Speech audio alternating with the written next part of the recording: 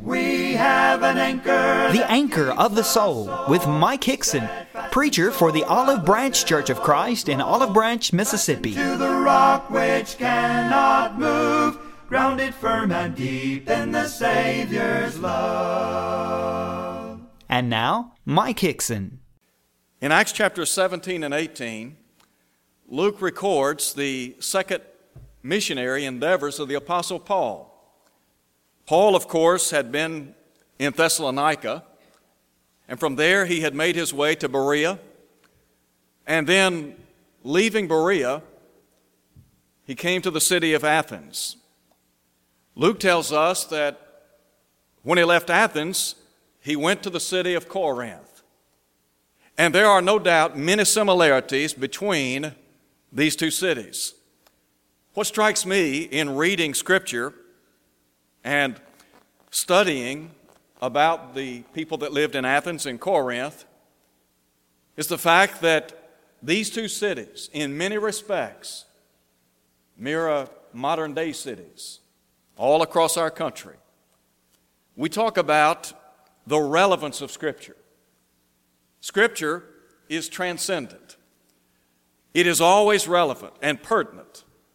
And so when you look at Acts chapter 17 and 18 and you think about the endeavors of Paul and Silas and Timothy and other first century saints, you see individuals that were striving to the best of their ability to make Christ known to a lost and dying world. And there were a lot of people in the first century that needed to hear about Christ. So when Paul got to the city of Athens and then later to the city of Corinth, his goal, make Christ known to these people. I want to begin by, first of all, offering an evaluation of these two cities. And then I want us to think about the education of these cities and then the exhortation to these cities. As we begin thinking about what the Bible has to say as we look into these two cities, first of all, we come to the city of Athens. And what stands out about Athens is they were known for their idolatrous ways. As a matter of fact, Luke tells us in verse 16 of Acts chapter 17 that when Paul arrived and as he waited on Timothy and Silas, his spirit was stirred within him. And the reason was because the whole city was given over to idolatry. Some have said it was easier to find a god in Athens than it was to find a man. Shrines and temples, idolatrous practices were rampant in this city. Now you have to understand that when we talk about Athens, it would have been described by many as the epicenter of learning and academics. As a matter of fact, it was the hub for science and literature and art. I mean, this is where people went to further their education, to learn and to grow. You remember in Acts chapter 17, the Bible talks about the Apostle Paul spending time in the marketplace and reasoning with the Epicureans and the Stoics. The Epicurean philosophers, they believed, they had the idea that life was all about pleasure to the minimization of pain, and there are a lot of folks today that have that same mentality. And the idea is eat, drink, and be merry. Enjoy life. Why? Because in their minds there was no immortality. The idea that the soul would live, that there would be a resurrection, was absolutely foreign to them. And then the Stoics, founded by Zeno. The Stoics believed everything was governed by fate. They too denied the immortality of the soul. And so you had people that had bought into these philosophies. And as Luke said, they spent their time in nothing else but either to hear or to tell some new thing. They accused the Apostle Paul of being a babbler.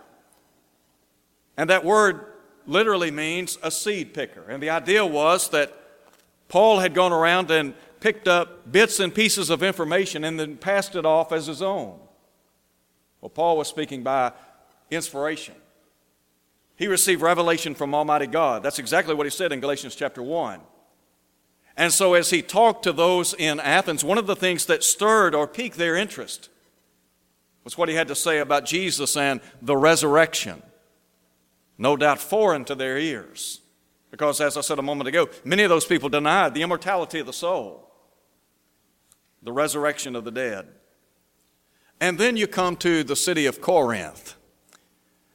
And Corinth was filled with idolatry like Athens. But the Corinthians were really known for their immorality.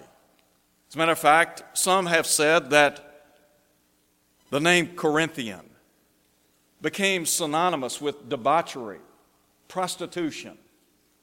And so, when you went to the city of Corinth, not only were you faced with idolatry, but there was rampant immorality. You remember over in chapter 6 of 1 Corinthians, Paul talked about the unrighteous not inheriting the kingdom of God. And he itemized some of the problems that were so prevalent in Corinth. He said, neither fornicators, nor idolaters, nor adulterers, nor homosexuals, nor sodomites, nor thieves, nor covetous, nor drunkards or revilers or extortioners. And then he said, and such were some of you. So here were people that were in what we would call a cesspool of immorality. Now you think about our country today. And I would challenge you to go to San Francisco or LA or New York or Chicago or Boston, Miami, Atlanta, Memphis. What do you see? What you saw in Athens? What you saw in Corinth? Think about our country for a minute. We talk about the pluralistic mindset of our country. And I think about years ago in this country, by and large, most people believed in what we would call the one true living God. That is the God of heaven. But all of that has changed now. There are a lot of people that still believe in the one true living God. They may not necessarily understand New Testament Christianity as we do, but they believe in the God of Scripture. But you add to that the numerous followers of Islam, and then you have the Buddhists, the Hindus, and we're not talking about people that lack intelligence. A lot of these people, like the people of Athens, highly trained in their profession, extremely intelligent.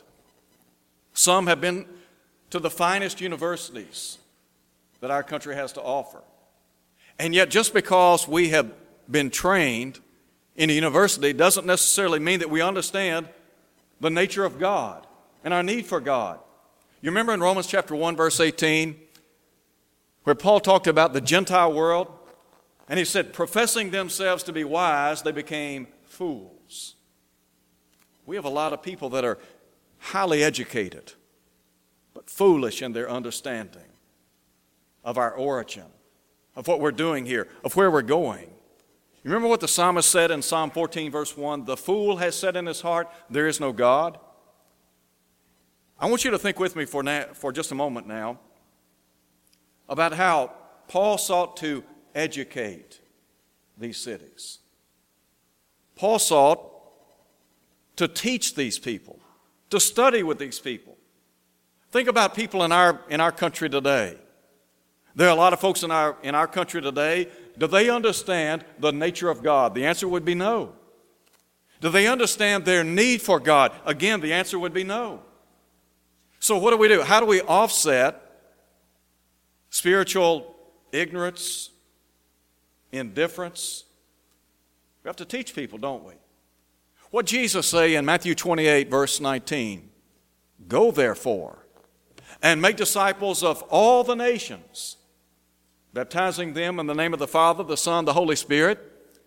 And then he said, teaching them to observe all things whatsoever I've commanded you. He said, lo, I'm with you always, even to the end of the age. Christianity is a religion that necessitates people being taught. Jesus said in John 6, verse 45, it is written in the prophets, they shall all be taught of God. Every man, therefore, that hath heard and learned of the Father cometh unto me. So Paul did what anyone trying to share the gospel would do. He sought to teach these people. To the Corinthians, he said, we preach not ourselves, but Christ Jesus our Lord, and ourselves as your servants for his sake. In 1 Corinthians 2 and about verse 2, he said, I determined not to know anything among you save Jesus Christ and him crucified. So Paul sought to uplift Christ. But what about the nature of God? The Bible tells us in Acts chapter 17 that Paul's spirit was stirred within him because the whole city was given over to idolatry. Luke tells us that while Paul stood in the midst of the Areopagus, or Mars Hill, that he saw an altar with the inscription, to the unknown God. And the Bible says that Paul made this statement, therefore, the one whom you worship without knowing, him I declare or proclaim to you. So here's what Paul's going to do. He's going to identify the nature of God. He talks about God the Creator. And if you talk about God the Creator, you have to talk about God the Redeemer. Now, Paul said that God who made the world dwells not in temples made with hands, neither is he worshipped by the hands of men, as though he has need of anything. Those people in Athens, they gave gifts to their gods. The God that Paul was talking about was independent. He was and is the self-existent one. He's not dependent on anyone. God needs nothing from anyone, from any person. He's always been self-existent. He will always be that way. And so Paul makes known to them, first of all, that God is the one who made the world. Now that may seem trivial to us. It's hard to imagine that here he is in the epicenter of learning in that day and time. And he's having to talk to them about something as basic and fundamental as the Creator. Not only did God create the world, but Paul said he made from one blood all nations of men to dwell on the face of the earth. Who made man? God did. God made man in his own image and likeness. And yet there are those that would tell us we're the products of chance, evolution. Many of you have heard of Carl Sagan. Carl Sagan wrote a book called The Cosmos. And Sagan was an atheist, by and large. He might have defined himself as an atheist and an agnostic. Whatever the case may be, he believed in evolution. And in his book, do you know what he said? Here's a guy that has gone around the country during his lifetime and peddled this whole idea of evolution. There is no God. And then he says in his book that the probability of evolution, the probability of it being true, is minute. What does that tell you? I mean, think about it. There are a lot of folks in our country. You can go to Harvard, Yale, you can go to Vanderbilt, you can go to some of the leading institutions in our country, and they have individuals who have attained terminal degrees. That doesn't mean that they understand what the Bible has to say about the Creator. Doesn't mean that they understand the one that made them. Not long ago, I had the opportunity, I was doing a television program with Brother Garland Elkins. And during the course of our conversation on this program, we were talking about a debate that was held back in the 70s between Anthony Flew and Thomas B. Warren. And Brother Elkins was there to support Brother Warren in that debate. And Brother Elkins said that one of the strongest arguments that Thomas Warren made in his defense of creationism was the human body, the design of the human body. Anthony Flew was world-renowned. People everywhere knew about him. Well, this guy late in life, conceded that there has to be a designer. Flew never came to embrace the idea of a personal God, but he did come to say he believed in a divine designer. Brother Elkins said, had Brother Warren been living and had Anthony Flew made that statement, he would have probably flown to England to sit down and talk to him. I don't doubt it. But there are a lot of folks that they're skewed when it comes to the origin of the world, the origin of man. And yet Paul said that it is in God that we live and move and have our very being. He said it is God that is the giver of all life, breath, listen to him, and all things. Did the people in Athens need to learn about God? Yes, they did. Are there people in America? Are there people in Olive Branch and Memphis and Atlanta and Chicago and New York, around this country? Do they need to know about God? Yes. They need to understand about the nature of the one true God. And then I think about those people in Corinth. In 1 Corinthians chapter 8 and about verse 5, Paul talks about the so-called gods, the idols of that day. But he said there's only one God, the Father. There's only one Lord Jesus Christ. And so here is Paul holding up the nature of God. God the Father, God the Son, and God the Holy Spirit. And by the way, Jesus Christ is not a created being. Micah said in chapter 5 at verse 2, speaking of the Christ, whose goings forth are from of old, even from everlasting. Jesus, pre-existent, always has existed, always will exist, just like God the Father and the Holy Spirit. And then I think about not just God the Creator, but God the Redeemer. Think about Paul in Athens, among these intellectuals of his day, talking about Jesus and the resurrection. And here they are, infidels.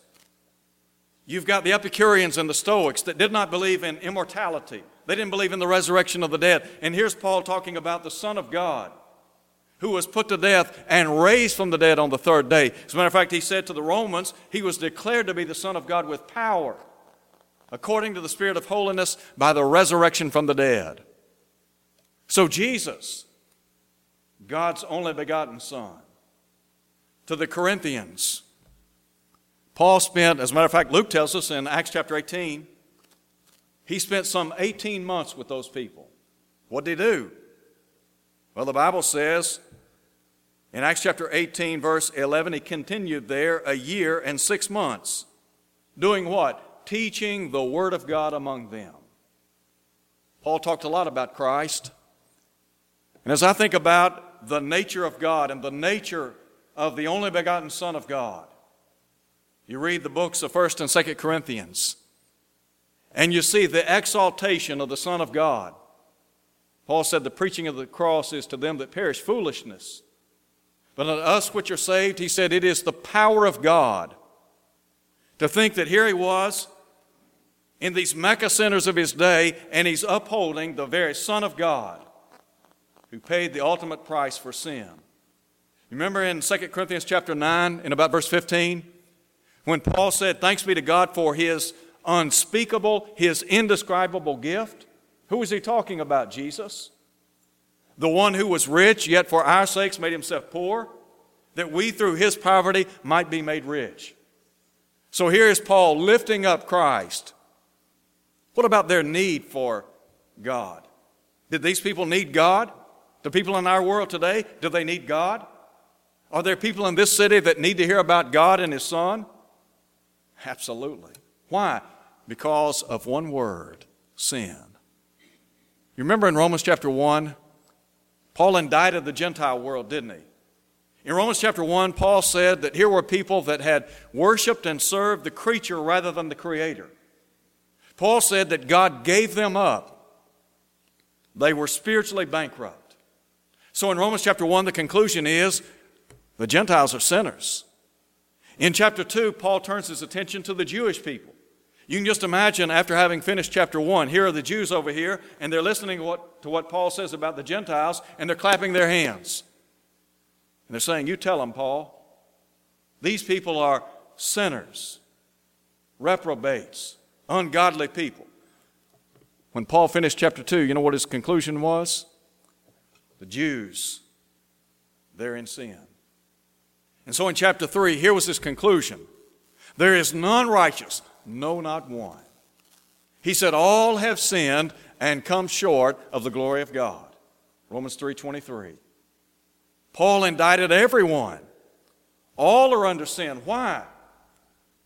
Well, sin is defined as a transgression of the law. Literally, it means a missing of the mark. The mark that we're missing is the standard imposed upon us by Almighty God.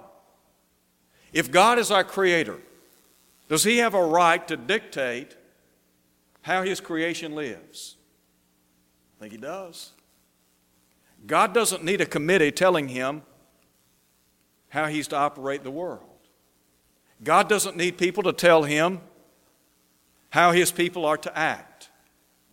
God has the right, the prerogative. He is the creator. He has every right to impose upon us His will and His ways. So, according to Paul, all are under sin.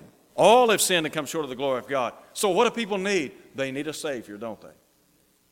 So when Paul's in Athens, what's he telling these people about? About Jesus and the resurrection? When he's in Corinth, what's he telling these people about Jesus and the resurrection? Read 1 Corinthians chapter 15.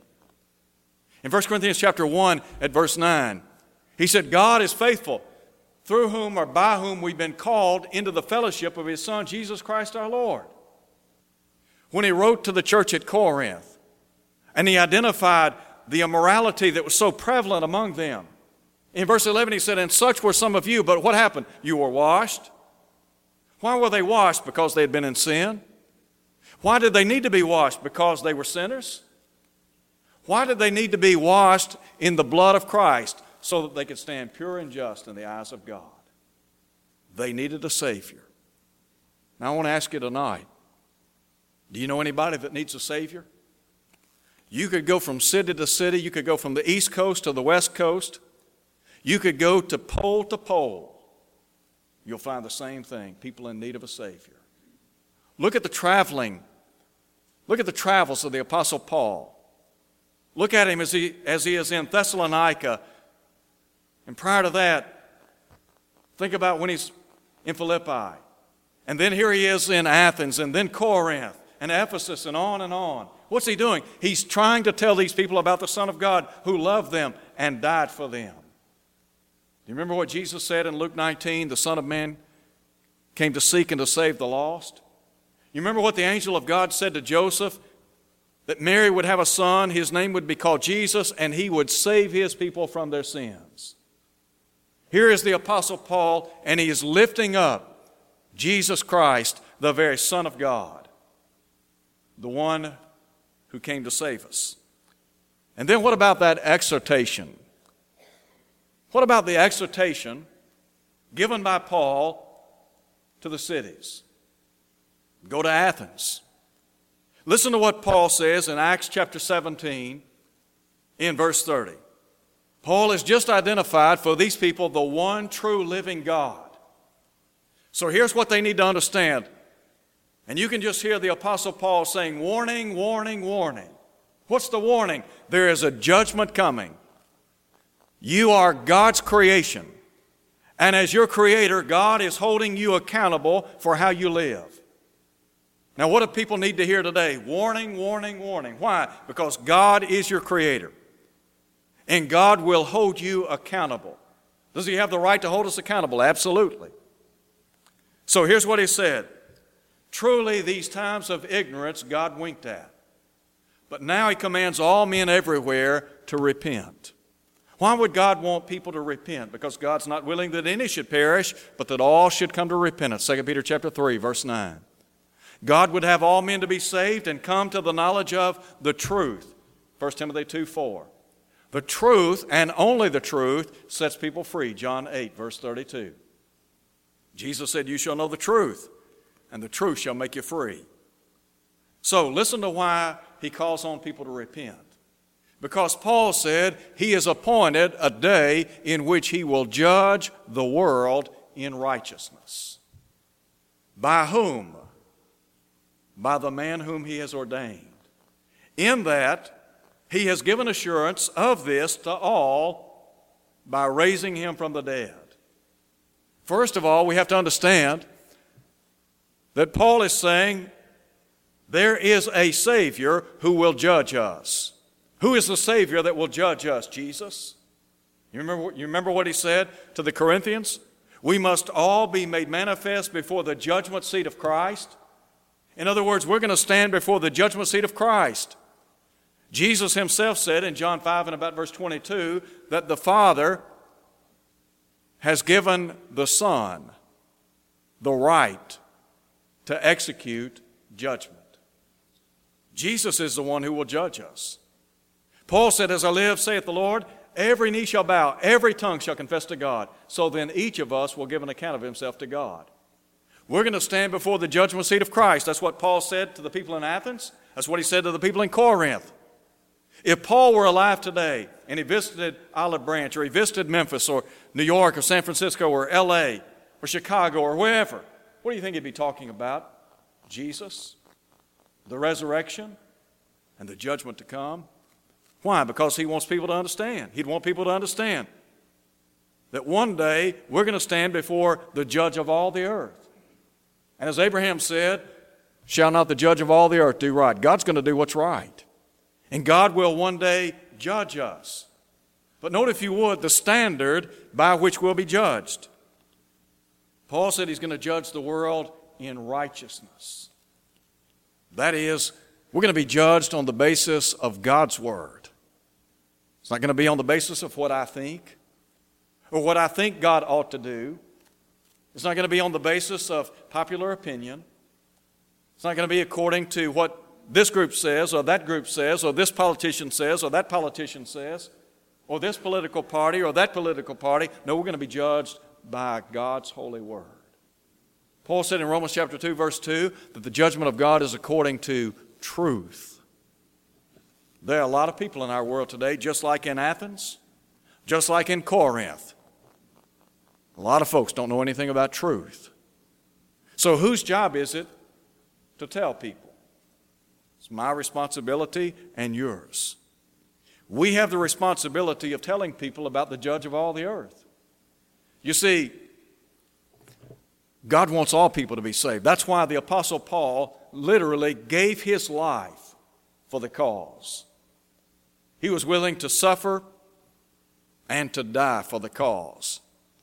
His goal, to present every man perfect in Christ. So, these two twin cities, they had a lot in common, a lot of similarities. And as I said a moment ago, the cities of Athens and Corinth, very relevant to us today. The remedy for those two cities, the same remedy for people today. It's Jesus. We have to turn to the great physician. The antidote for sin is the blood of Christ. Jesus shed his blood for our sins. The beauty of obeying the gospel is we can contact that blood, for all the sin that we have committed in life can be washed away. So tonight we ask the question, are you a Christian? Have you obeyed the gospel? Do you understand that Christ died for your sins, that he was buried, that he was raised again on the third day? Would you be willing to live for him day in and day out? If you believe Jesus to be the Son of God and you're willing to repent of your sins and confess his name and be immersed in the watery grave of baptism, the Bible says you'll enjoy the forgiveness of your sins, Acts 2:38. And if you're faithful until death, the promise is the crown of life. And maybe you're here tonight, and for whatever reason, you're not what you ought to be. Why not let us pray with you and for you? The assurance is that God will abundantly pardon. God will forgive your sins. You'll be back in fellowship with him and with his people. Thank you for listening to the Anchor of the Soul. Your speaker has been Mike Hickson, preacher for the Olive Branch Church of Christ, located at 9100 East Sandage Road in Olive Branch, Mississippi. To hear this lesson again, go to olivebranchchurchofchrist.org. Tune in next Sunday for more of the Anchor of the Soul. Fastened to the rock which cannot move, grounded firm and deep in the Savior's love.